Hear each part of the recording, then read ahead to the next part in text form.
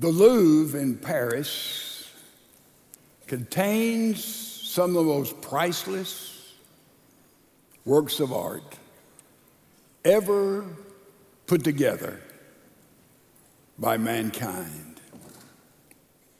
Also, not only do you have these priceless masterpieces, but the grounds of the Louvre also have been beautiful. They've been kept magnificently for hundreds of years. Years ago, I went there and spent a half a day. Then later on, I went back and spent almost an entire day. Not that I'm a particular connoisseur or have the ability to understand magnificence, but you have to be drawn and attracted to that which has stood the test of time. And as you stand before works of art, you say, I don't get it. The problem is not with the masterpiece. It's with your capacity and my capacity to appreciate that which has stood the test of time for ages.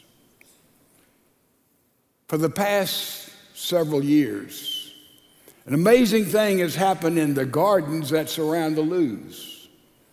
Rats have infested the garden, and they have grown bigger and bolder as the years have gone by.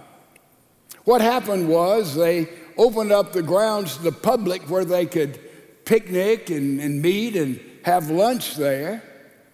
And the rats would be fed, and some would run away, and some would think, aren't they cute? And they have their right to be here just as much as we have our right to be here. And now the magnificent grounds are infested by rats. They not only come out at night, they come out all the time. And the beauty there of the gardens has been slowly but definitely muted. And now you have a wild atmosphere of rats surrounding the Louvre and all the art that is inside. In Paris itself, there are 3 times more rats there. They estimate 6 million rats running around the city. And the Parisians, some of them run, some of them have said, this is the new normal. Have you ever heard that phrase before? This is just how things are now. As one commentator said, the Parisians eat their pâté, drink their rosé, sip their champagne, and they just accept all the rats that scurry around them as they sleep or as they nap. It's just the new normal in Paris. Ladies and gentlemen, a rat, a rodent, is a very, very dangerous animal. It's a very ferocious animal. It is very skillful. It can flatten itself out and go into smaller holes than you can imagine. They carry all kinds of diseases, so many of them. They're fast, they're smart, they're intelligent. They have instincts and abilities that are far beyond anything a human will ever understand. Could it be that in our society today we look around and we say, let's accept anybody, whatever they believe, whatever they think about right and wrong or up and down. You have your truth, I have my truth. Let's be totally tolerant. And we have, as a society, let rats scurry around saying they have their right and we have our rights. It really is not too important. External rats in our culture.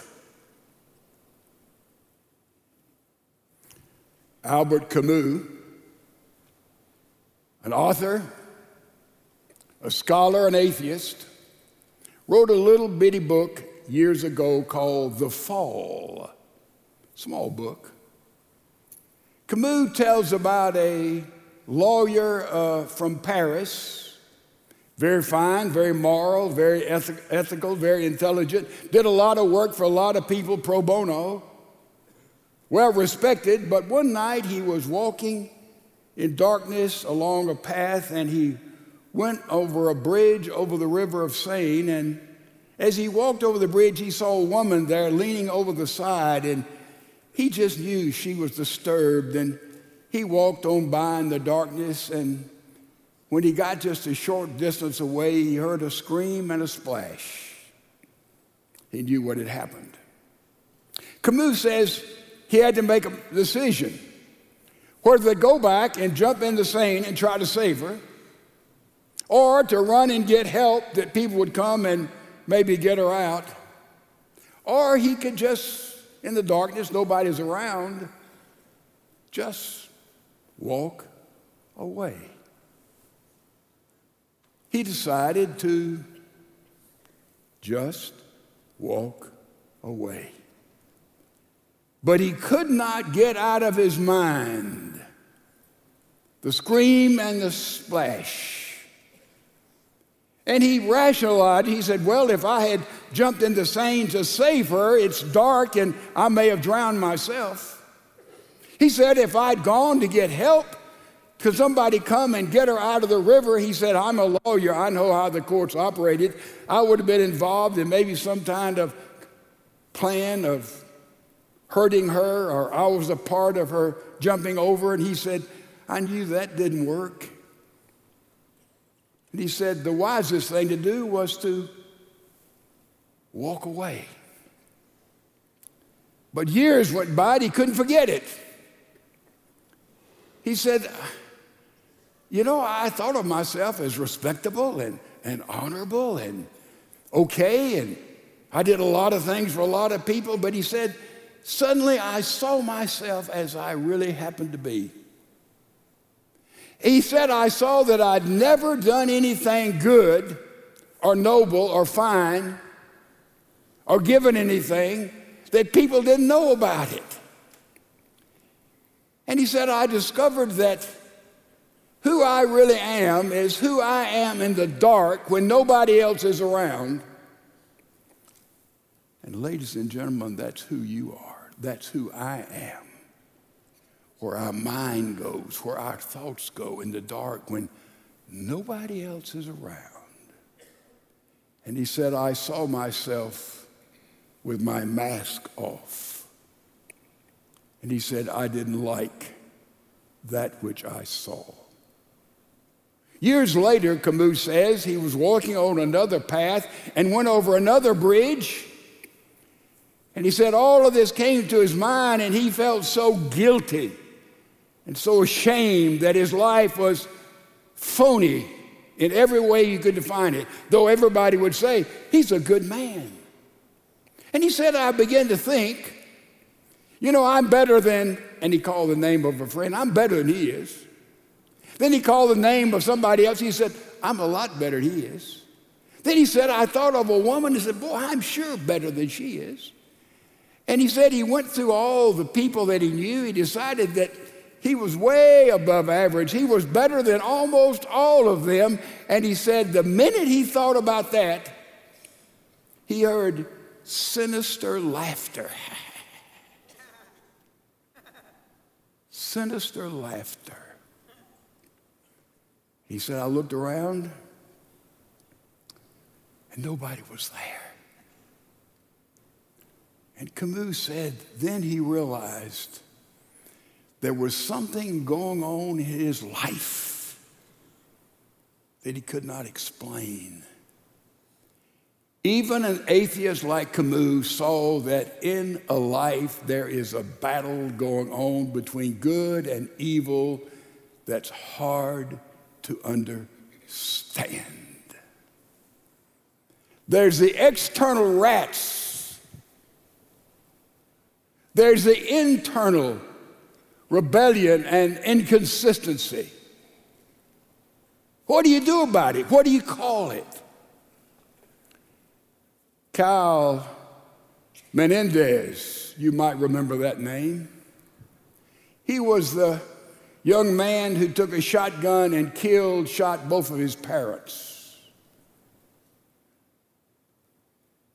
His mother was still alive, and in her blood she was crawling toward him saying, "Save me, son, save me." And he left the room and went and reloaded the shotgun and shot his mom.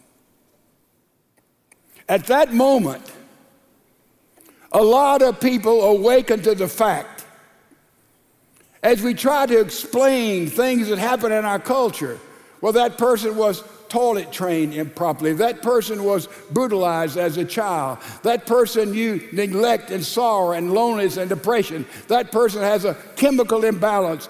In the 20th century, we spent a lot of time all around the world trying to explain events like this and say somehow we can fix it through education. We can fix it through legislation. We can fix it through psychotherapy. We can fix it through a new economic system. We thought we could fix all this and save all this, but when that young man went back and reloaded,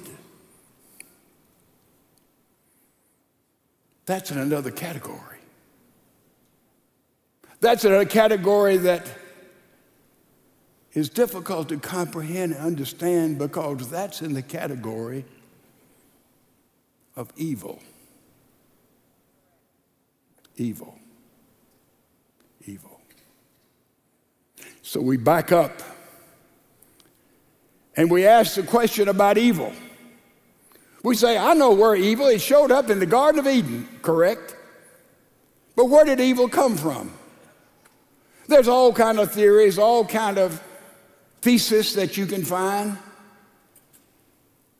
But it seems that theologians have not dogmatically, but found sort of a place for evil to come in the world.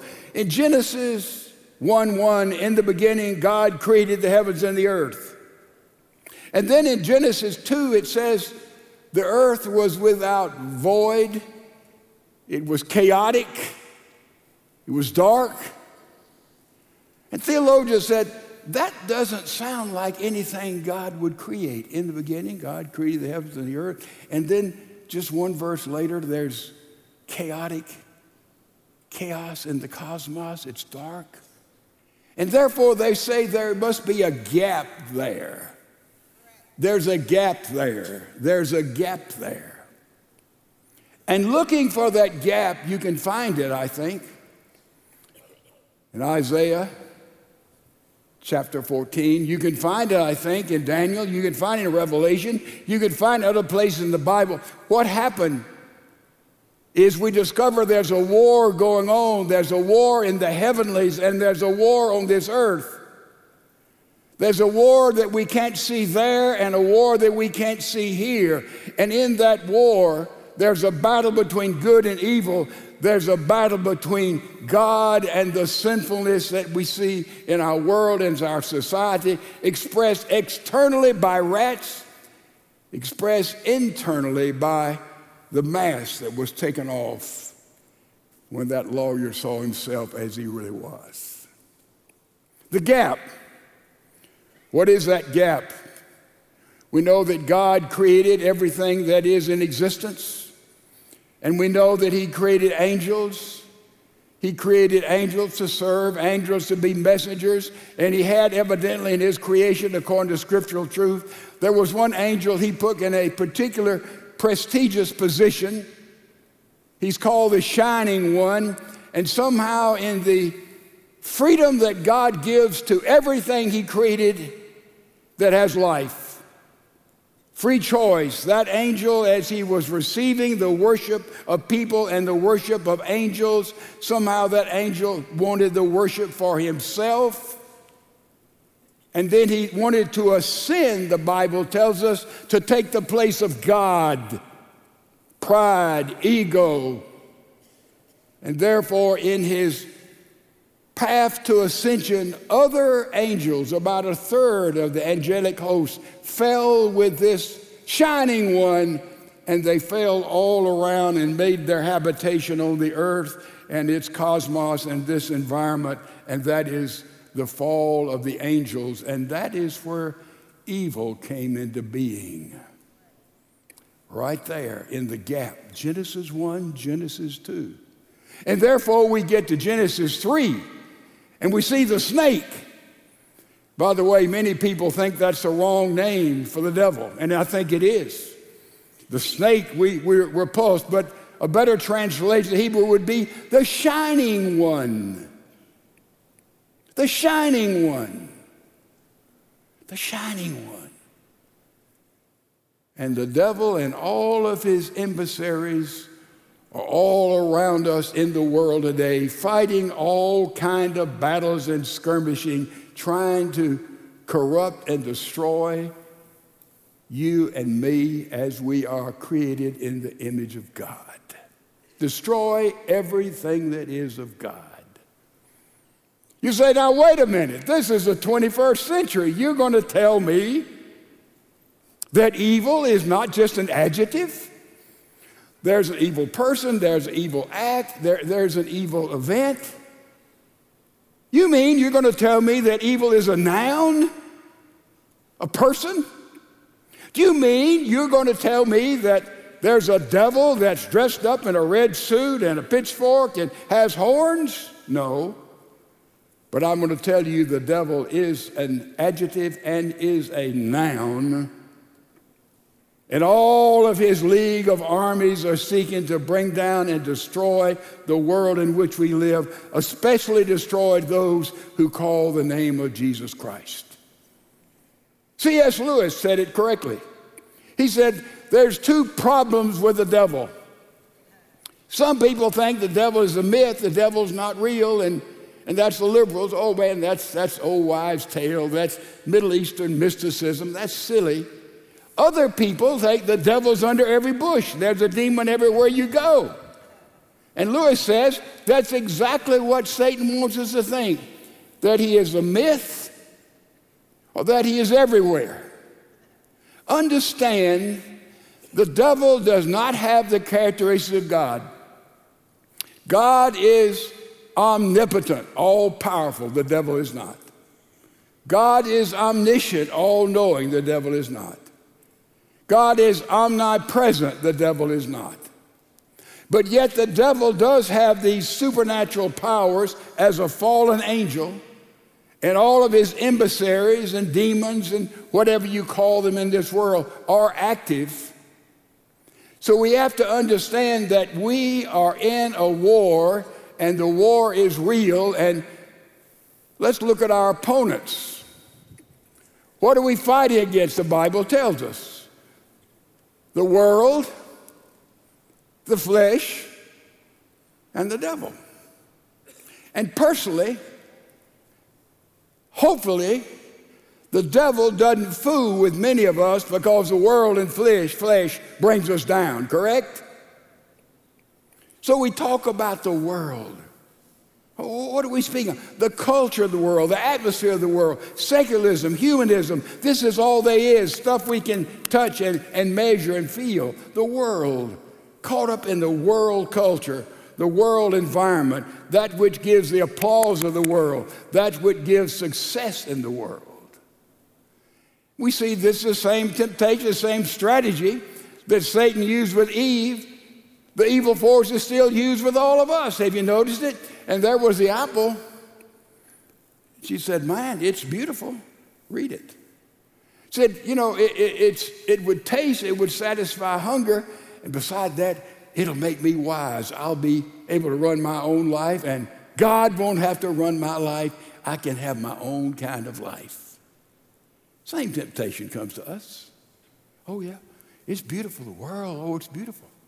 Oh, it tastes good. It satisfies basic drives in our life. And look, I'll run my own life. I'll be free. I can do what I want to do, say what I want to say, go where I want to say, live the way I want to live. And that's what the devil calls freedom. And that's what ends up in slavery and bondage, as anyone who's tried that kind of phony, false freedom. So, we realize we're in a war. We see who our enemy is. It is frightening, it is staggering, it is real, it is present.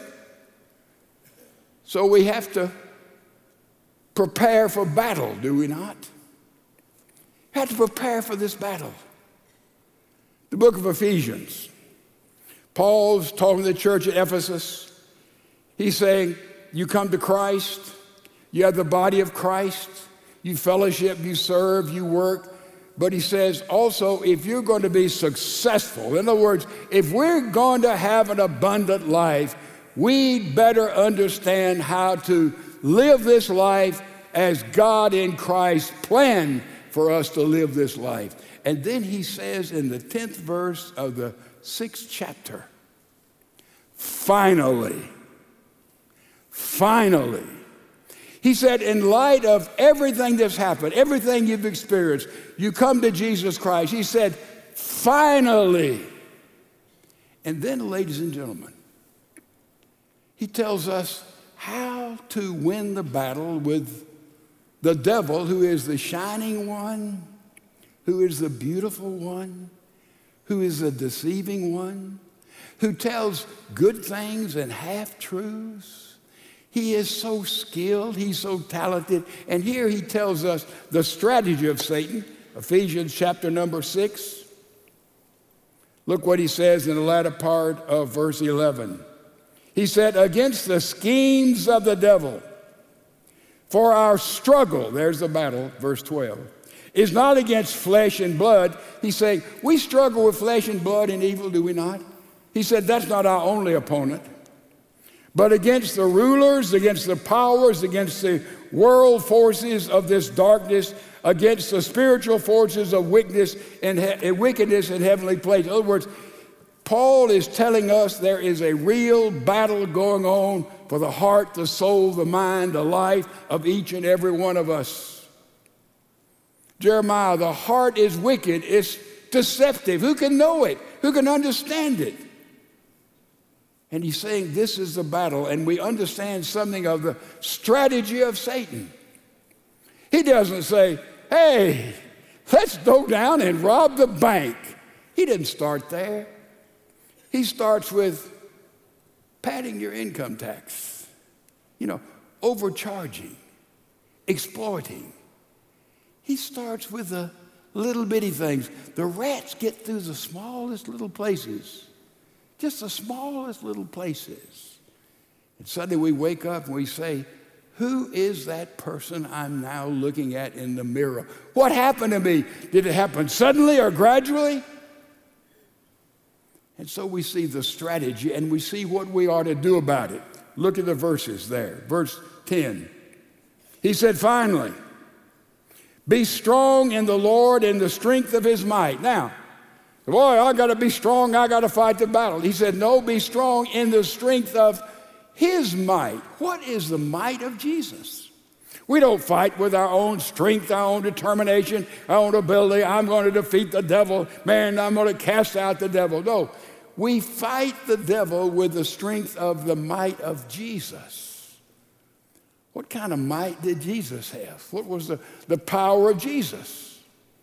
The devil said, I'm going to go up on top and I'm going to rule like God. God said, no, I'm going to go down on the bottom. And God became a man.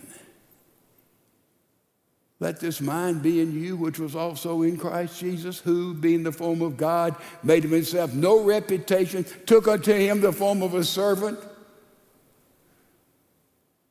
was obedient unto death, even the death of the cross. Wherefore God hath highly exalted him and given him a name that's above every name, that the name of Jesus every knee shall bow, every eye shall close. God said, I'm going to come down. Satan said, I want to go up. What do all the religions of the world tell us? They say, look, you believe that I'm the true God? You keep all these rules and regulations? You're going to be strong. You're going to be strong in this life. All the religions of the world have that same basic theological premise. But what does Christianity say?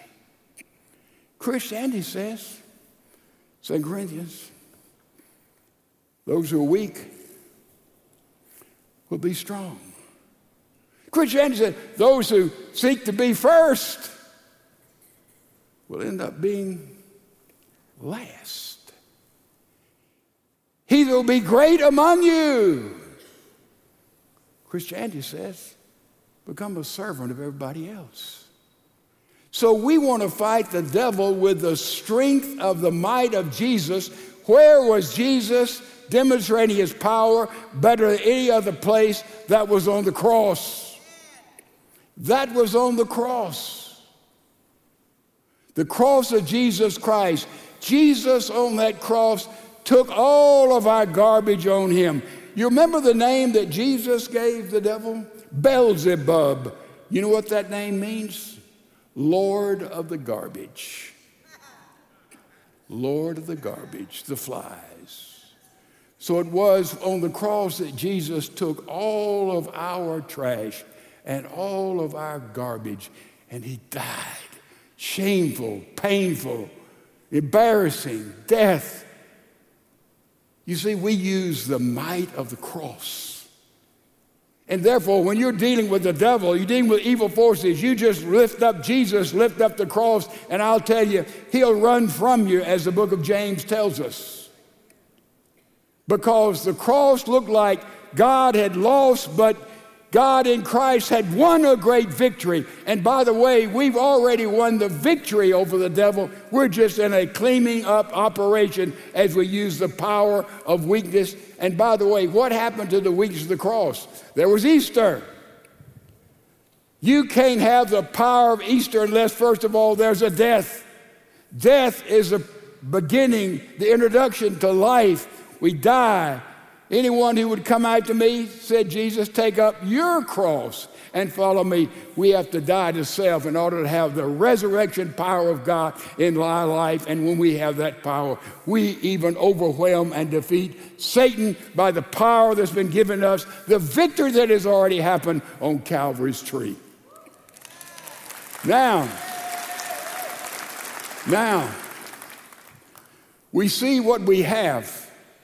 We be strong in his might, not in our might. Then he gives us his resurrection power. What else are we to do? We're to put on the full armor of God so that you'll be able to stand firm against his scheme. Put on the full armor of God. What do we put on? We put on what we already have.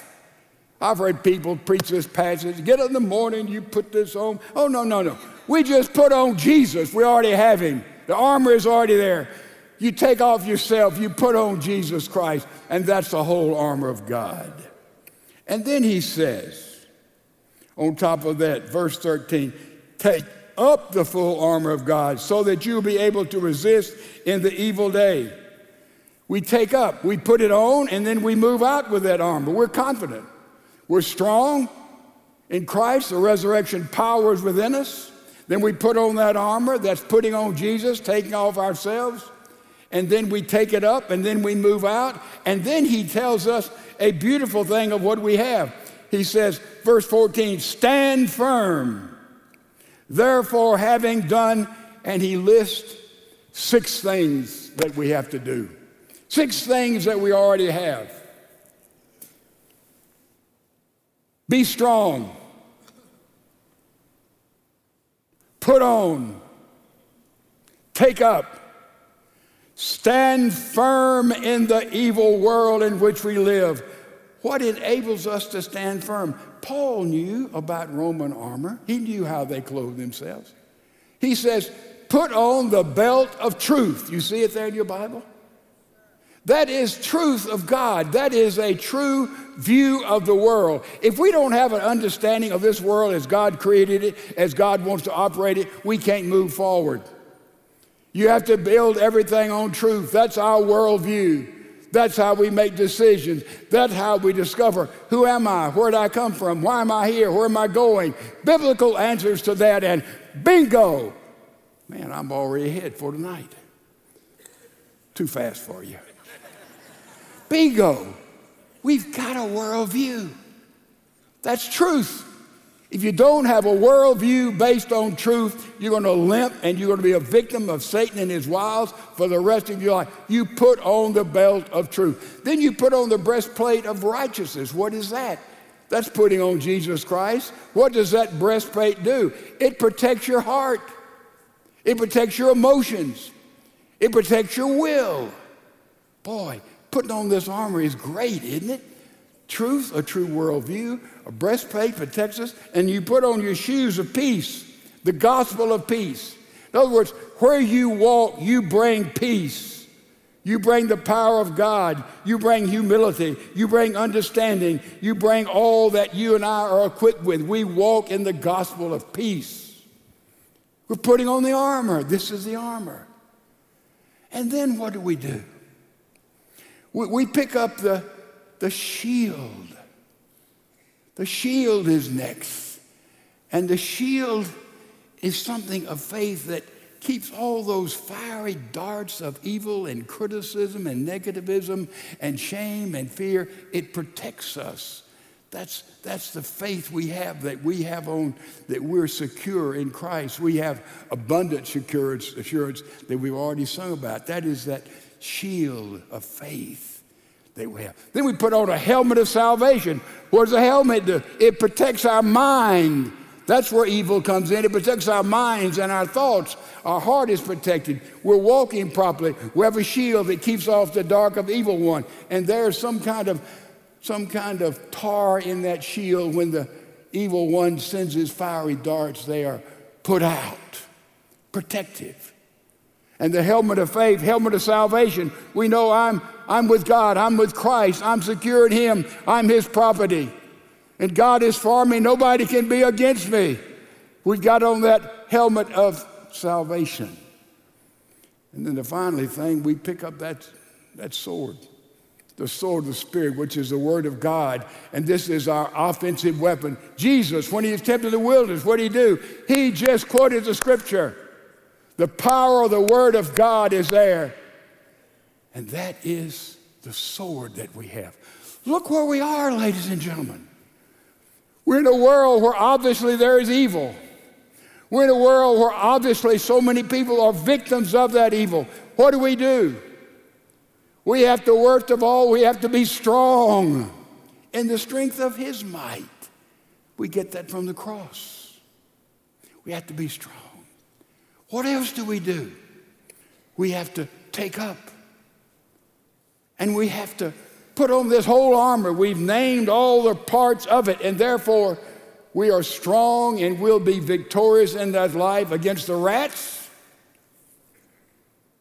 and against those rats that are inside of us, other types of evil, i.e. the attorney.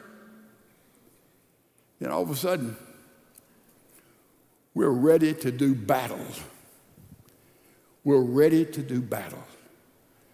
You know how Satan gets in you and gets in me? How does he get in us? You've heard the expression, you've got a chink in your armor. It means there's a place in the armor that is weak. And we who are Christians, if we have a chink in our armor, we have a hole in our armor. When we come to Christ, understand, we receive Christ, we become W-H-O-L-E. We become whole people. Whole people. But the evil one is always looking for a chink, a weak spot, a hole. And so therefore, if we are to be successful, we have to keep on asking the Holy Spirit to show up in my life and your life. Where are there any holes there? Where are we off just 1 degree? Because that 1 degree you're off, 1 degree that I'm off, the destiny where we end up can be a long way. We can miss the mark. A hole. A foot. You take off here, you want to go and hit this target a foot away. If you are 0.02 inch, 1 degree off, that's what it would be, you would miss your target just by that much. 0.2, that's not much in a foot. But if your target is 100 yards away and you're 1 degree off, just 1 degree, it's 100 yards away, you would miss that target by 5.2 feet. Well, if you get a longer way, let's say we're going to the moon, and you start off just 1 degree off going to the moon, and by the time you get to the moon, you will be 4,169 miles, you'll miss it. And if you're going here and you're just 1 degree off and you're going to the sun, you would miss it by 5.6 million miles. What's the point? What's the point? The point is, any holes in your life, that's where Slewfoot wants to get in. You're off just one thing. Oh, Lord, I'm just 1 degree off. That's where evil wants to invade. So we are to march in this world for the Lord Jesus Christ with confidence, carefully analyzing ourselves, led by the Holy Spirit. And guess what can happen to us? Would everyone bow your head for a moment and just close your hands like this? Would everyone do this? Everyone just take your hands, put them together. Some are not doing it. Right here. Put your hands together.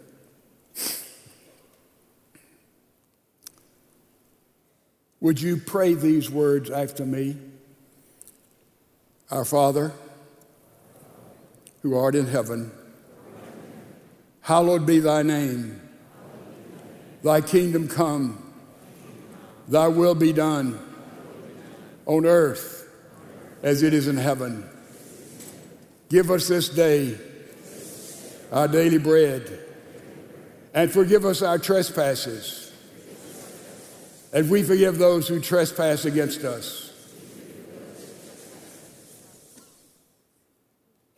And deliver us from evil. For thine is the kingdom and the power and the glory forever.